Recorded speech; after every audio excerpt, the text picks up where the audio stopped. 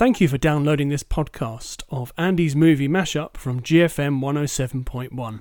For rights reasons, the music has been removed, so it's just me talking. Enjoy. Oh yes, that was a banger, wasn't it? That was Jefferson Airplane with White Rabbit. That's from the soundtrack to Platoon. Welcome to another movie mashup on GFM 107.1. It's customary for me to say at this moment that I may have peaked, but looking down my playlist, no, I haven't this week, so that's good. On the show this week, going to be talking about Tully, which is a movie with Charlize Theron and Mackenzie Davis that came out earlier this year. Also, Ghost Stories, co-written by Jeremy Dyson, one of the writers of The League of Gentlemen. And finally, a little film called Deadpool 2 that came out earlier this year. You may have heard of it. Watched that recently. We're talking about that on the show as well. Plus, movies are on TV this weekend. What's on at local venues? Some DVD picks. There's a new Good Robert Andy's podcast. We're talking all about that. You've waited long enough for another one, so there's another one out now. But first, some more music. This is actually I realised as I was compiling this playlist this week, there's two movies in the TV movies section that are by Martin Scorsese. I'm going to be playing tracks from them right now. So first up, we've got The Stones with a track called Tell Me. And this is from Mean Streets. I'm just thinking that was aggressively middle of the road. That was Jackson Browne with a track called Late for the Sky. That is from the soundtrack to A Taxi Driver. And before that was The Stones with a very early Stones song called Tell Me. That is from the soundtrack to Mean Streets. So a couple of tracks there from Martin Scorsese films. You know, he likes to curate his own scores. Okay, so first movie this week is Tully. It's a 2018 American comedy drama film directed by Jason Reitman and written by Diablo Cody. The film stars Charlize Theron, Mackenzie Davis, Mark Duplass and Ron Livingston, and follows the friendship between a mother of three and her nanny. It is the fourth collaboration between Reitman and Cody, following Juno from 2007, Jennifer's Body from 2009, and Young Adult from 2011, the last of which also starred Theron. So the film premiered at the 2018 Sundance Film Festival and was released in the United States in May, so about the same time in this country. It received positive reviews from critics, praising Theron and Davis's performances and the film's portrayal of parenthood. So you may remember this coming out back sort of early summer, so late spring, early summer. At a box office of 15.6 million. A nice lean running time of 96 minutes, which is always welcome. So the plot is that Marlo, played by Charlize Theron, is a relatable mother of two children, and she is pregnant with an unplanned third child. Jonah, her son, has a developmental disorder that doctors have been unable to diagnose, and she uses the Wilbarger protocol to brush his skin in an attempt to reduce his sensitivity.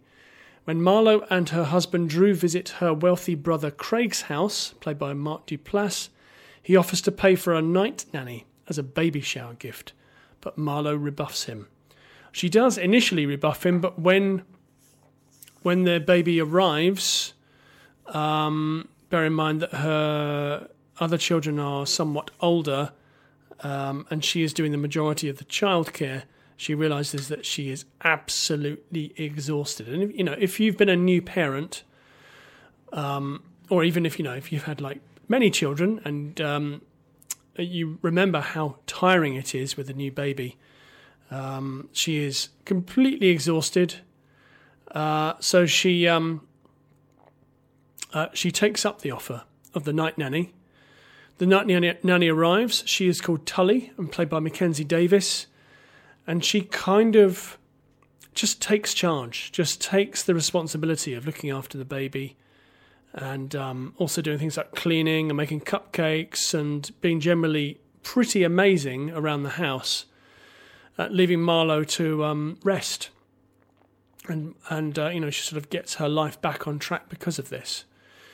And as their relationship carries on, it appears that maybe there's, maybe that Tully is, how can I say this without spoiling anything? But maybe that she's a lot like Marlowe in many ways. I'd just say that, they kind of share, they're kindred spirits, I would say, and they kind of bond over that. This film is, it's definitely a comedy drama. I think that Charlize Theron is an actress who doesn't get enough credit for being funny. I thought she was very funny in Gringo, which is the movie with David Oyelowo and Joel Edgerton, which I thought was not a great film, but I thought Charlize Theron was very funny in that. Acerbically funny, but still funny, good comic timing and all that. And here she delivers some truly great lines, particularly when she is out trying to get back in shape. She's out running and she sees, sort of a younger woman overtake her. So she decides she's not having any of that. She overtakes the young woman and then collapses in a heap. And she is, there are big patches on her shirt. And the young woman says, "Are you okay?" And looks at her shirt. And she says, "No, it's okay. I make milk now." And that was very well delivered. Better than I just delivered it. It's funny. So I watched this with my wife. We really, really enjoyed this. It delves into some dark places about new parenthood, but offers up a ray of light, I suppose, for people who may be thinking that all hope is lost. On Rotten Tomatoes, it has an 87% rating, and it says it delves. They use that word. I just used it, but they used it into the modern parenthood experience with an admirably deft blend of humour and raw honesty, brought to life by an outstanding performance by Charlize Theron. Yeah, it is a good performance, but Mackenzie Davis is also very good in it. And it's rated 15. So if you didn't see this, it didn't have a great box office, so maybe not enough people saw it. Highly recommend it if you didn't see it. It's very, very good. It's very funny and very insightful. Wow, that was rather good, wasn't it? That was Beulah Bell. I think that's the correct pronunciation, with their version of You Only Live Twice. And before that was the Velvet Underground with a track called Ride Into the Sun, which I haven't previously heard. Those are both from the soundtrack to a movie called Tully that I talked about just before that. I think that version of You Only Live Twice is now my favourite version, which is interesting. Okay, so next movie is a movie called Ghost Stories. It's a 2017 British horror film, written and directed by Andy Nyman and Jeremy Dyson, adapted from their stage play. It stars Nyman reprising his role from the play, with Paul Whitehouse, Alex Lawther and Martin Freeman in supporting roles. So the film premiered at the London Film Festival last October and was released in the UK on the 6th of April 2018, this year. Directed by Andy Nyman and Jeremy Dyson, written by Nyman and Dyson, starring Andy Nyman, Paul Whitehouse, Alex Lawther and Martin Freeman. Came out earlier this year based on their play. Running time of 98 minutes, which again is not outstaying its welcome, although I will come on to that in a moment. Had a box office of 3.9 million. I doubt that this had a very wide release. So, the story begins in 1979, and Philip Goodman's strict Jewish father threw his sister out of the family for dating a South Asian man. And as an adult, Goodman is lonely and single. He is also a well-known professor and television presenter whose show is devoted to debunking fraudulent psychics, which he regards as his life's work in order to stop people's lives being ruined by superstition the way his family's were. And he receives an invitation to visit a famed 1970s paranormal investigator, Charles Cameron, who inspired him as a boy but who has been missing for decades and is now living in a caravan, sick and impoverished. And the old man asks him to investigate 3 incidents of supposedly real supernatural ghost sightings. So that's the setup. The central character of Philip Goodman he's a debunker. He's, I suppose, a slightly more acerbic, maybe an amalgamation of. I forget the name of the TV journalist who used to debunk and get in people's faces. Something Cook. It wasn't Robin Cook. Maybe it was Robin Cook. An amalgamation of him and Derren Brown. You seek to pull the curtain back and show what's actually going on. But he is asked to investigate these 3 incidents by his childhood idol. So he goes ahead and does that. So the first person he interviews is Paul Whitehouse, who tells him about an incident that happened to him in an abandoned asylum. Then he interviews Alex Lawther, who people might remember. He played the young Alan Turing in The Imitation Game. Very fine actor. And he describes an incident that happened to him when he was alone in the woods in a car one night and something weird happened. And then finally, he goes to speak to Martin Freeman about an incident that happened to him in his own home. And then those 3 things come together. So I was expecting this to be, sort of Hammer horror-esque. And I suppose it is in a way, but I had some issues with this film in that although there are a couple of scenes which are genuinely scary, there's not enough of them. And it kind of rambles, and I'll come on to the running time. 98 minutes, you think that would go pretty snappily, but actually it doesn't. It drags in places, and you think, okay, well, when's something going to happen? It's good in parts, but there's not enough. There's not enough goodness in it, I would say. I think it's fine. I think that there are better sort of horror compendiums, most notably, I think both Hammer Horror and Amicus produced this kind of film back in the 50s and 60s. On Rotten Tomatoes, it's described as an anthology of creepy supernatural tales in the intensely English tradition of Amicus portmanteau movies from the 60s. And they also say it offers a well-crafted, skillfully told horror anthology that cleverly toys with genre tropes while adding a few devilishly frightful twists. They gave it 82%, which I think is kind. And we've had some correspondence from Dean Mortlock, who says the performances were great, and I thought some of the twists worked very well, but sadly it just wasn't scary enough. Yeah, I completely agree with that. That is a good point about the performances. They are very good. So it all feels very grounded. It all feels very real. But ultimately, it comes off feeling... I don't know if you remember, there was a TV series during the 70s, maybe early 80s, Hammer House of Horror, I think it was called. And each episode was, I think, like an hour long. And this feels like 3 of those episodes put into a movie, but 3 of maybe the weaker ones. Because actually some of those Hammer House of Horror episodes were pretty good and pretty scary. This, I don't think, is all that good, which is a shame, because I think there's a lot of talented people involved in it, and it deserves better, really. And it's rated 15. Well, there we go. I really enjoyed listening to that when I was a kid, but actually hearing it now, it's not all that good, is it? That was Bobby Wolfman, I think, Pickett, with the Monster Mash. That is from the soundtrack to Ghost Stories that I talked about just before that. Okay, final movie this week is Deadpool 2. It's a 2018 American superhero film based on the Marvel Comics character Deadpool. Distributed by 20th Century Fox, it is the 11th installment in the X-Men film series and a direct sequel to the 2016 film Deadpool. The film is directed by David Leitch from a script by Brett Reese, Paul Wernick and Ryan Reynolds, with Reynolds starring in the title role alongside Josh Brolin, Marina Baccarin, Julian Dennison from Hunt for the Wilder People, Zazie Beetz, TJ Miller, Brianna Hildebrand and Jack Kesey.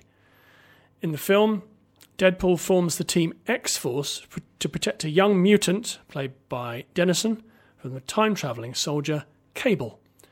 So, there you go. That's simple enough, isn't it? That's, yes, indeed, sequel to Deadpool from 2016, which I talked about on this show.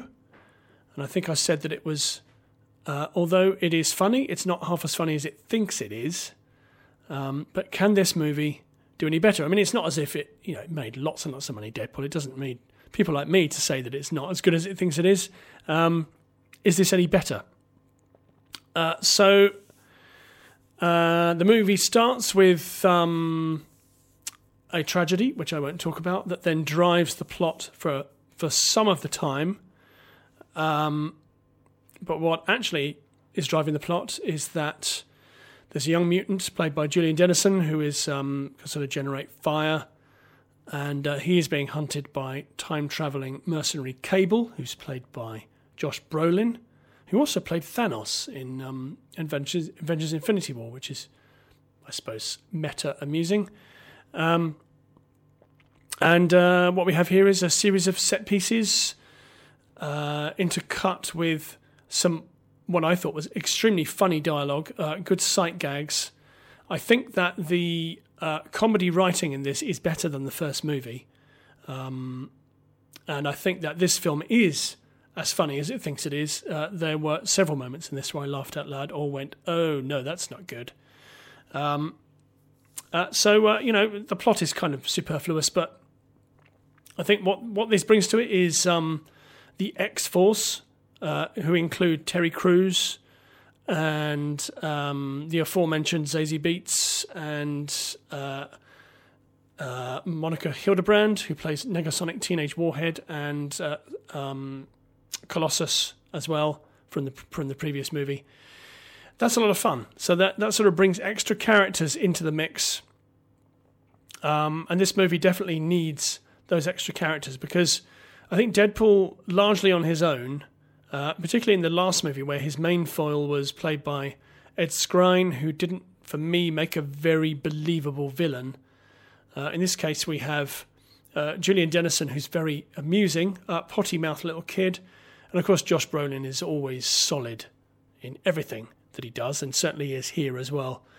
I think I think this movie is maybe less genre-defying than the last one, and more straight down the line, in that it's trying to kind of humanize Deadpool, trying to give him emotions and feelings, and some people have complained about that and said that maybe he doesn't need to be like that. He needs to be cynical and alone and those kinds of things, but I think that doesn't drive the character forward in film terms, and you've got to mix it up and give him people to allegedly care about.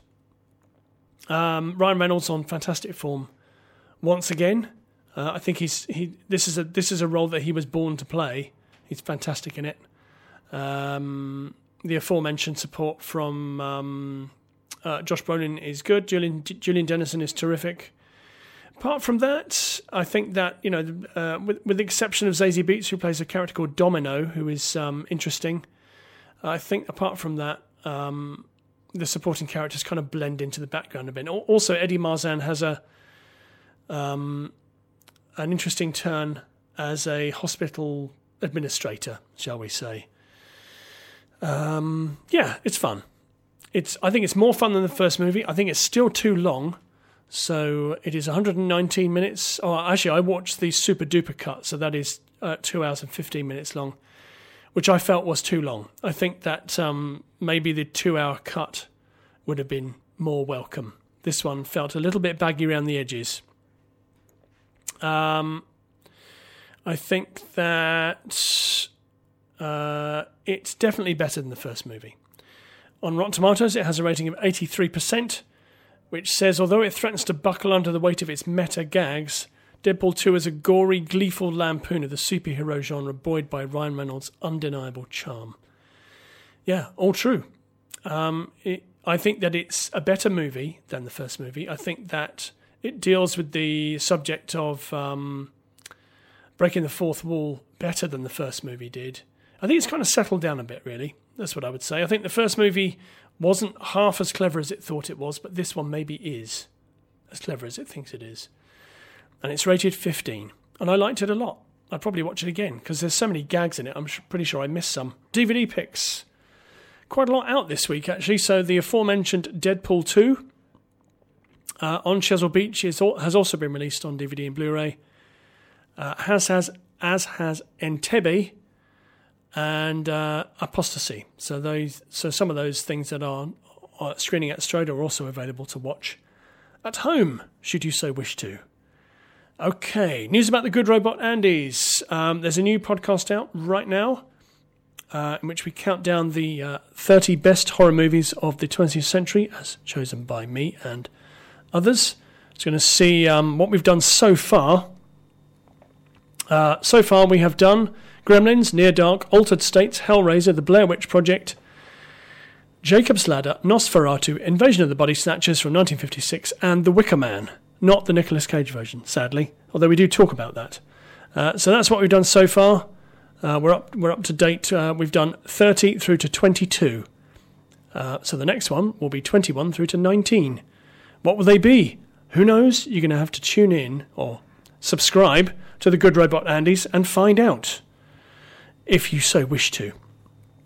That's almost a show. What should you watch this weekend? I think you should probably check out On Chesil Beach, or even Deadpool 2 if you're fancying something really dumb and stupid and entertaining. I think I'm probably going to be watching On Chesil Beach this weekend. That's the show. Thank you very much for listening. Time to hand over to Ian. Thank you for downloading and listening to this podcast from GFM 107.1. Don't forget that you can follow me on Twitter at Cockers_97 and on my Facebook page, which is Andy's Movie Mashup.